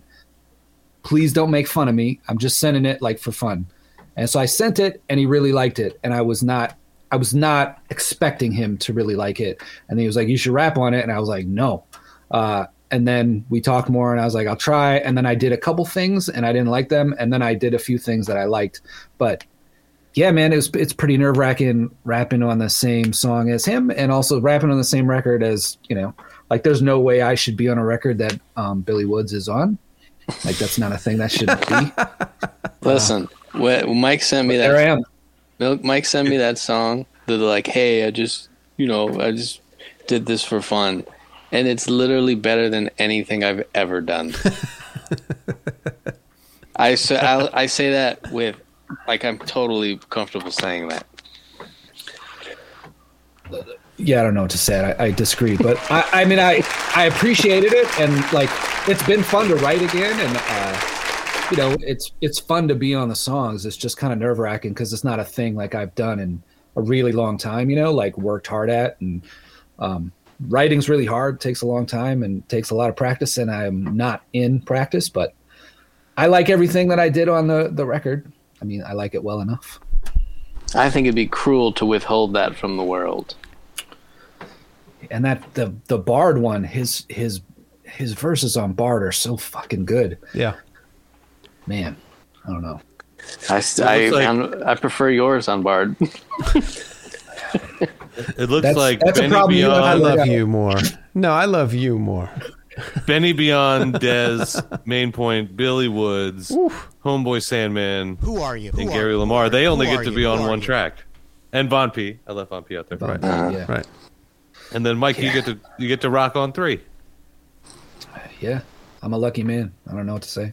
It was a fun record to make, man. It was a fun record to make, and it was fun to write those things and to be on the songs. And again, not to be like annoyingly humble or whatever, but like I just it was fucking awesome. I had a super fun time doing it. I think the coolest part about it is listening, from a listener standpoint. The album's still very fresh to me. As someone who's probably like 4 or 5 listens all the way through it. Every time I've listened to the record, I've listened to it all the way through, and I haven't skipped anything. I haven't even gotten to like adding individual songs to playlists and things that I'll come back to, which we all naturally eventually get there with music, of pulling out these little, like our favorite moments and adding them to these other shuffle lists or whatever. But but that how like so natural and fitting all the features seem when you digest it as a full album. And that's, I think, like, this will probably be my favorite record that comes out in 2022. And I would say definitively, except that it's only February, so we'll say probably, but like it's easily going to be one of the best records. And I'm not. We have a record coming out this year, Chuck. Obviously, I'm excluding our own thing, but like I'm not saying this to blow smoke up either of you guys' asses. I've ever spent so much time on a thing. It's weird though, because it was like not that long once we started really cooking. Yeah. You know, because like I'd say the lion's share of it got done in 5 months, 4 months, 5 months. Yeah, because we were super focused. But like, you know, when you're in quote unquote album mode, you just have this like. Steve, we're back up or no? Yeah, we're good. Okay, cool. And you have it's just like looming over your head.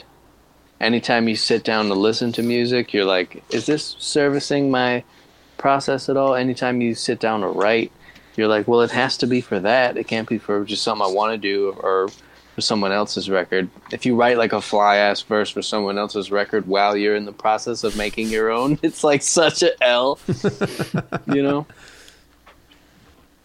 But, it's an interesting point. Yeah. Oh, this isn't something you think about? Every verse that Chuck does is fly, you know? Well, that's not true, but I would say that and maybe this is an age thing. Like, I'm 42 years old. I'll be 43 later this year, right? That when someone offers me to be on a track that I'm excited to be on, I tend to table my own shit because I'm like, I can always make my records. Mm-hmm. Like, the opportunities to be on other people's stuff who I like if it's something where I'm like, oh, I want to be on this, you know, I definitely the song that's on the Timmy Wiggins thing that's with C's Artemis and I that has it's got you on the chorus, but it's you looped up the pipe down while I write down. Like I remember getting that and being like, oh, Des was like, you know, can you give me something in a month? And I was like, all right, otherwise don't get on it. And I was like, oh yeah, I obviously drop everything and do that. But I get your point of, if you write something hot and it doesn't go for, like, I totally can understand that sentiment. I think I'm just more worried that, like, every collabo could be my last collabo, but I know that Steve and I will make records when we're 60, you know? Right, yeah. That's a good feeling. Some serious old man raps coming. That's a good feeling. Serious old man's raps. Like, I'm ready to be like, the other day I was thinking about 401ks, and I was like, I hope that I retire when the market's up. And then I was like, you know what? You're 10 years away from writing that rhyme. Like, I was just table that because that'll be a really hot rhyme at 50. Have you guys seen those old British guys who rap? Yeah. They're like in their 60s. Yeah, those guys are good, man. Mm-mm. Are they good? I don't know who this is. There's battles. I don't know the names of them. Yeah, no. They're like in their 60s and 70s. Yeah, dope. No, for real. Yeah. And they can like, I mean, you know, they're British, so it's like, but they can. You got to get past the accents, but yeah. But there's like videos of them battling like younger kids and stuff, and they rip shit. Do they go like, I said like? Yes, they do. No, they make like kill shit, like trap shit. Oh no. Yeah.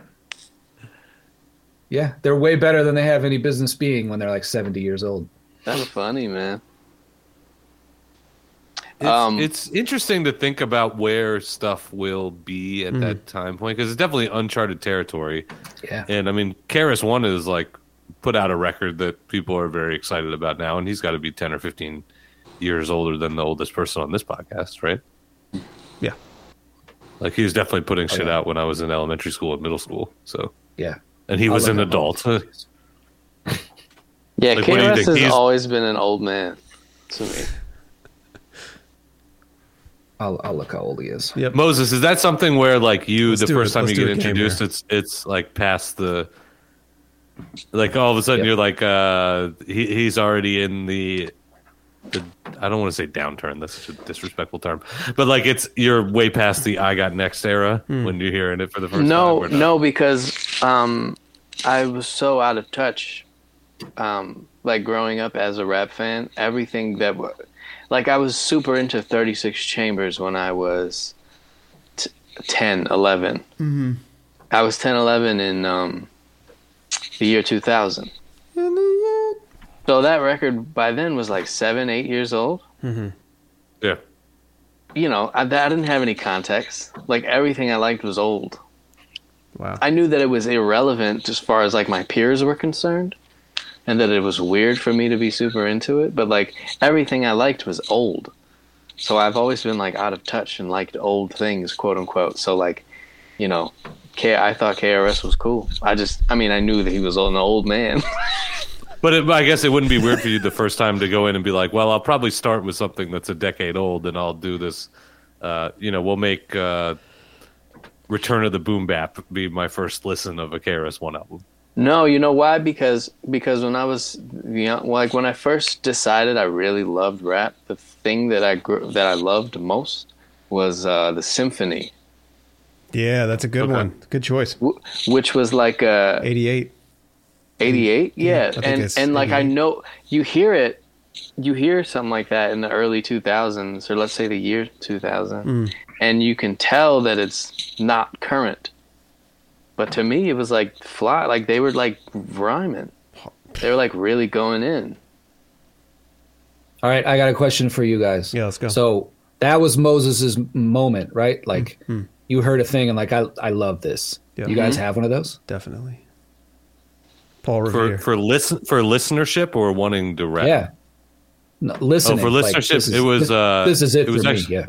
It was Black Sunday was the record where I was like, hip hop will be my favorite, genre of music for the rest of my life. Because like up to that point, I was into like Rage Against the Machine. Like I was into music, but I was into hip hop, but I was also into a lot of other types of music. And I hadn't even thought about like where hip hop ranked against other things. I was just into what I was into. And when I heard Black Sunday, I was like, holy shit! Like these guys have other. No, Cypress Hill. Oh, is that the record where half of it is like hardcore rock and the other half is like more traditional rap stuff? No, it's the like Insane in the Brain, and the beats are really the beats are cool. We ain't going out like that, and when the shit that was their goes second down. record. Yeah, second record. So the fact that I realized they already had another record and I hadn't heard it was like that moment where I was like, not only do I want to hear this, but I want to hear everything that, holy shit, there's this whole other world of stuff that I probably don't know is out there. And it just, what a like, feeling, man. From that moment on, I was like, the only thing I listened to for the next 5 years was hip hop. And it was like a really good time for rock music then, and I was like, Nirvana, don't care. Like I obviously now would be like, Nirvana's fucking awesome. But at that period, I didn't give a fuck about anything that wasn't rap music. Yeah. Yeah, everything that wasn't rap, like when you're that age and you've decided, okay, all my identity is going to be based around this. Everything that isn't rap fucking sucks. Yeah. It's weird though, right? Yeah, it's so silly. Steve, you got one?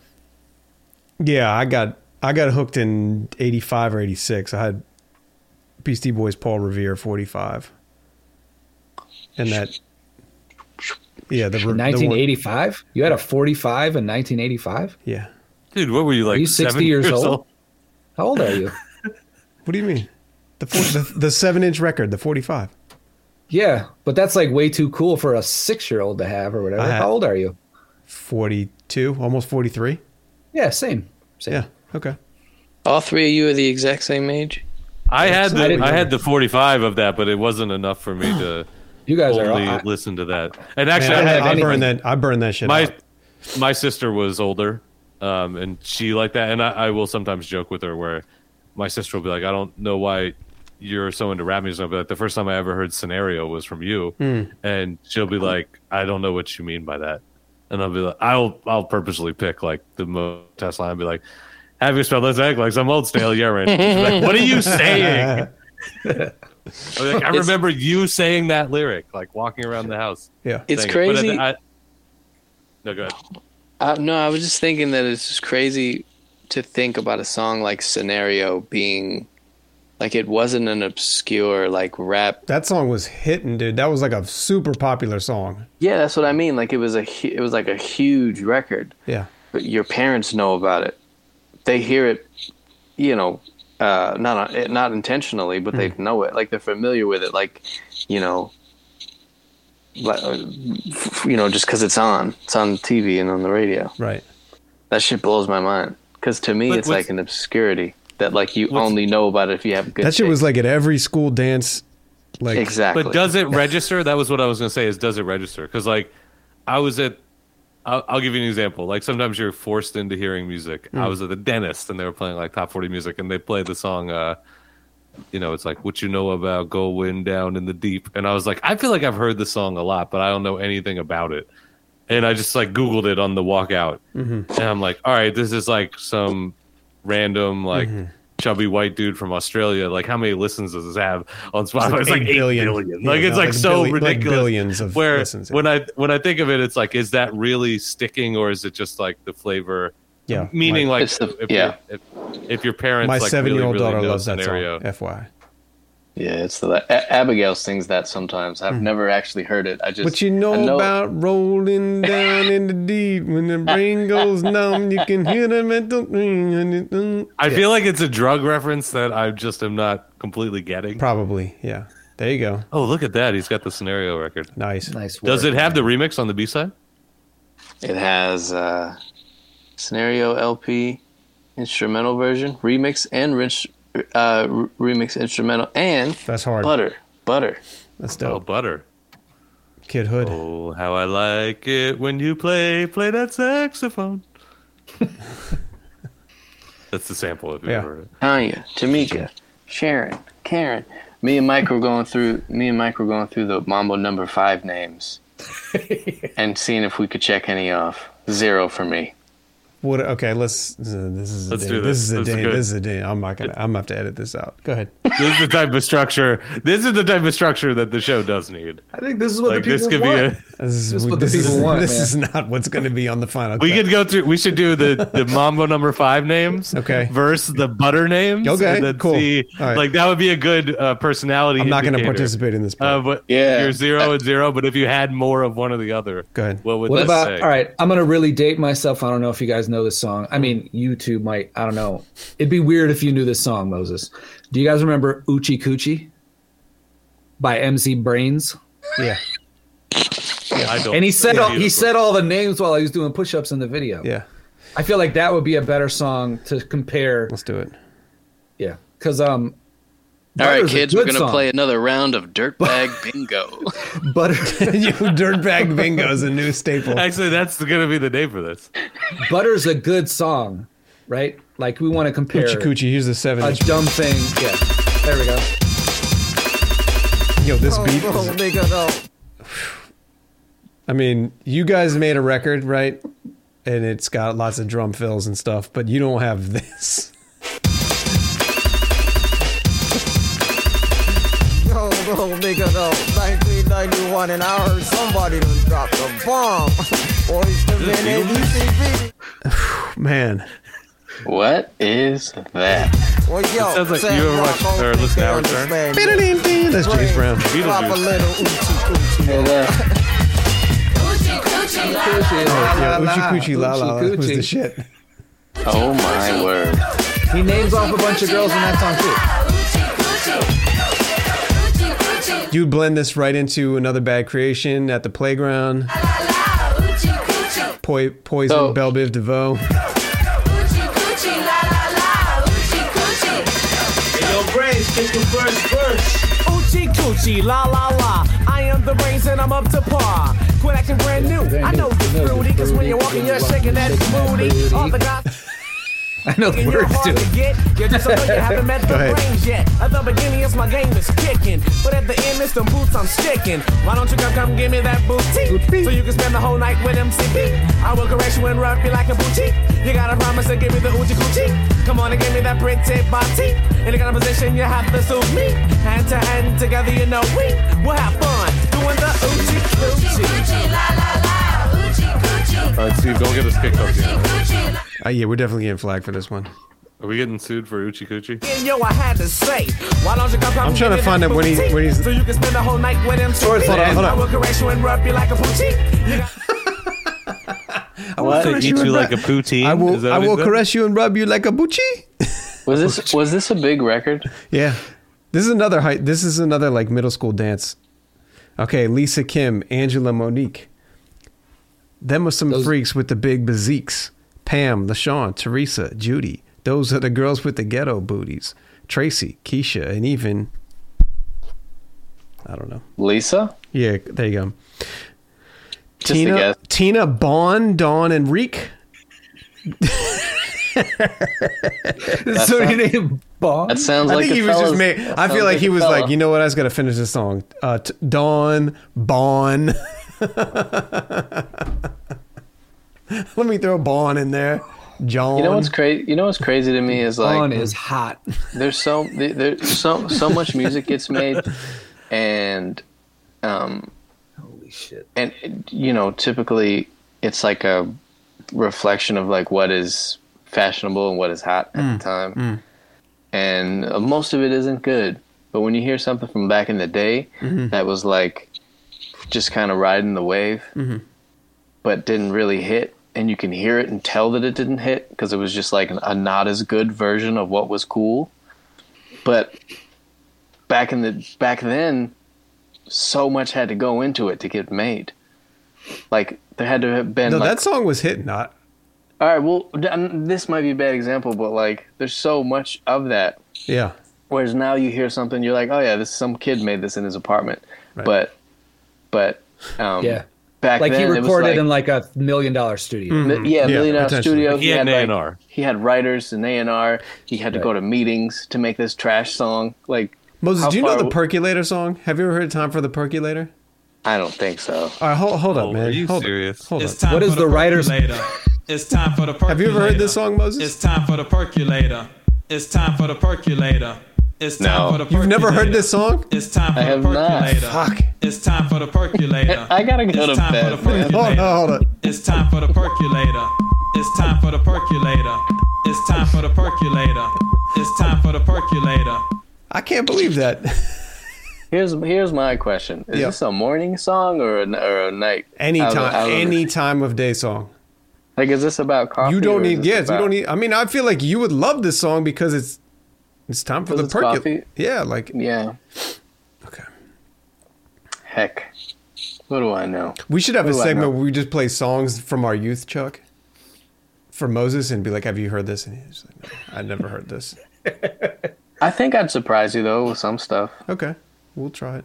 I think it's I mean, like you the bad random stuff like that you would, because what we were talking about Lucas with the lid off. Yeah, Lucas with the on lid the off. last episode, and you were like, "What is this?" And we're like, "No, come on!" Like Mike's obviously heard Lucas with the lid off a bunch. I don't know of that times. one. You'll know it if we play it. Really?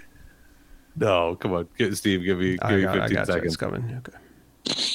Bye. It's like it's somewhere between Snow Informer and Us Three Killed.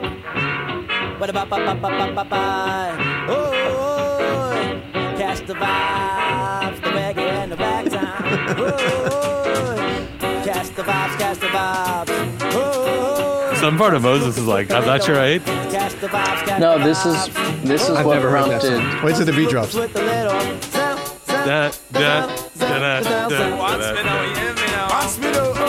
whatever bubbles up. Yeah, the drums are hard as fuck. Whatever bubbles up. Mike, you never heard this? But just remember, I'm in the Midwest. Like, not everything made it all the way here. Oh, I didn't even think about that. Okay. Yeah. Okay. I feel like that was like Spike Jones or someone did the video. I feel like it was an MTV hit more than anything I think else, 'cause that it was had definitely on MTV. It had Was a this creative video. was this a melanin impaired musician? I think he might. I think he was one don't of know. Tom Hanks's early children. I think it was he was Chet Hanks before there was a before there was Chet Hanks. Hey, yo, Tom. Ease off me now, scene. It's giving me giving me a lot of Snow vibes. It's very Snow, right? Yeah, but you know what? We played that. My dad was in Forrest Gump scene. It's what prompted the massive King of Spain. Oh yeah, the King of Spain. Because it reminded me of that line, which that group was called. Hold on, Dude Computer wrote me Moxie Fruvis? Yeah, Moxie Fruvis. I think that shit kind of rips. I don't care. Yeah, it was a good one. You know what else kind of rips? I'm glad I'm saying this at the tail end of the episode. You know that Culture Club Tumble For You? Yeah, that's a great song. That shit fucking smacks, dude. I don't care. Yeah, Culture Club's dope, though. Hell yeah. Oh, is it? I don't know. I just it's like, what's like the stupidest thing that I could be excited about in this moment? And maybe I was thinking about it because of Billy Madison. Yeah, that was in Billy Madison. True. Yeah, like a full, like that. Like a whole montage. Like a dance montage. Yeah. He was like, I got 5 minutes to kill in this movie. Just throw on Culture Club. Let's round it out. Throw on a spicy little number. Great album titles, by the way. Kissing to Be Clever. Ooh, who's this by? Culture Club. I'm just looking at the discography. Waking Up with the House on Fire. These are great album titles. Yeah. Wow. All right. Moses wants to go to bed. I should probably go to bed. I got to be in a meeting tomorrow morning. I mean, we're 2 hours in, so. All right. I feel like I think we strayed a little bit because I could have done I could have done an episode like this where we played every single song from the album. Agreed. And they have other podcasts just to broke do it broke it down afterwards. Is there, if we were going to play one more song to go out on, is there anything that you guys feel like was underrepresented in the record that we didn't play? You know, of all the things that you hold dear to you from this fucking classic album that everyone listening should go check out on all major streaming platforms. Is there anything you can think of, or just any concepts of the record that we didn't touch on, or did it all sort of come up organically? I'm gonna give it to Mike. Just passing the mic to Mike. Sure. In my opinion, the heart of the record is Release and Catch. Oh. It's a deeply personal song, and there's not a lot going on, and it's just your voice. I don't know, man. To me, it's right in the middle. It's kind of the heart of the record to me. Yeah, I agree. I've heard the most about Release and Catch from people, which is not a thing I expected. Like, I knew that it was good, but I didn't think it was going to be the thing that connected with people the most, because it's incredibly specific and it's incredibly sad. And the record is... But you don't do it in a way that's, like, annoying and, like, on the nose. Yeah. You know, like, you talk around it in a way, and there's some self-deprecation to it. It's not just like sad for sad's sake. I don't know. Mm-hmm. Sad for sad sack's sake. Sad for sad sack's sake. No, I think Mike makes a great point about that song and where it fits. Is that I feel like in particular in underground hip hop, there was a world where everyone was scared to be vulnerable, and then Atmosphere, along with many artists, but I always think of them as kind of the torch carriers of that, when and we're like, hey, what would this sound like if we were still making rap music but we were vulnerable? And then people took that as an avenue to make songs that were very vulnerable while also being like incredibly deliberate and almost lacking artistry and just like kind of complaining. Yeah. It's not deep. It's not deep because it's sad. Mm-hmm. Exactly. You know? There's a big difference. And then, but to hear a song like that can still be like artistic, heartfelt, all these things, while also just showing vulnerability as kind of an aspect to the song and not the highlight of the song, makes it why the vulnerability becomes so intriguing. It's because it's not doing the song to be vulnerable, doing the song to be an artist. And do you remember that Saul Williams song Grippo? Yeah. It says, substitute the anger and oppression for guilt and depression, and it's yours. He's talking about giving it, handing over hip hop to white people. Whoa. So, right. So it's like Public Enemy and that elk, and then handing it over to white people. What was that? What is that from? That's a crazy line. Jesus. Yeah, it's on Saul Williams. I think it's the self-titled one. It's one where he's in the Amethyst Rockstar or whatever.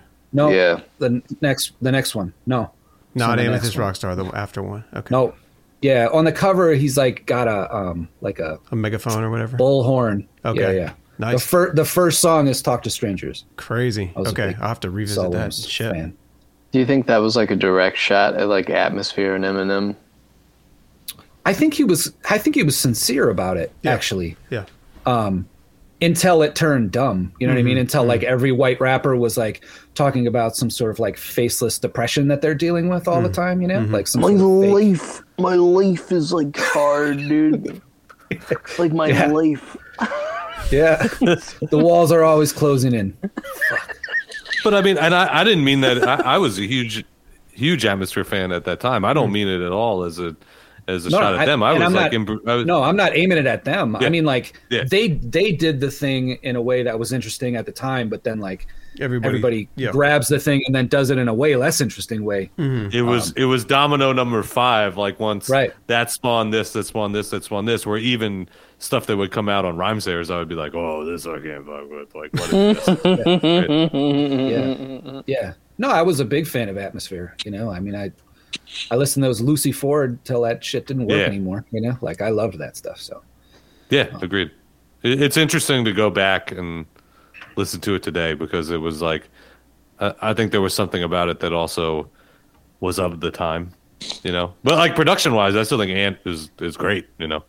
A lot of really, really good stuff. Yeah. Good loops, man. That guy's good. Yeah, Lucy Ford, God Loves Ugly. I think you can't imagine how much fun. That's probably like the run. Seven's Travels, is that the one? Seven's Travels, yeah, that's the other one. Yeah, Seven's Travels. I've never got the bug. I've never got the slug bug. Slug bug. Stop writing raps and go play volleyball. I don't know. Line? No, nobody. I don't. Yeah, I don't recognize it. I talk about this with Dan a lot, and he's always like, "Nah, man, you had to have been there. Like that dude was the coolest." And I'm always like, I don't hear it. Like I'm in the same boat. Before it went emo, there was Overcast, and there was an album that came out after that where Spawn was out of the group, and it was called it was like the Headshots mixtape, and it was Headshots Volume 7, and it's just slug rhyming, but it's all very much like braggadocio battle rap with like a hint of vulnerability. And I mean that shit. That's the one I could listen to today and still be like, "Holy shit, this guy was fucking insane." And it's like terribly mastered and mixed, but and Overcast was cool. It wasn't like as I don't know emo as like God Loves Ugly or whatever. Like it had it a little bit, but it was still sort of you know like what was that the big Scapegoat? That was a good tune. Yeah, that was good. I think the thing that drug down Overcast was that the other MC was not.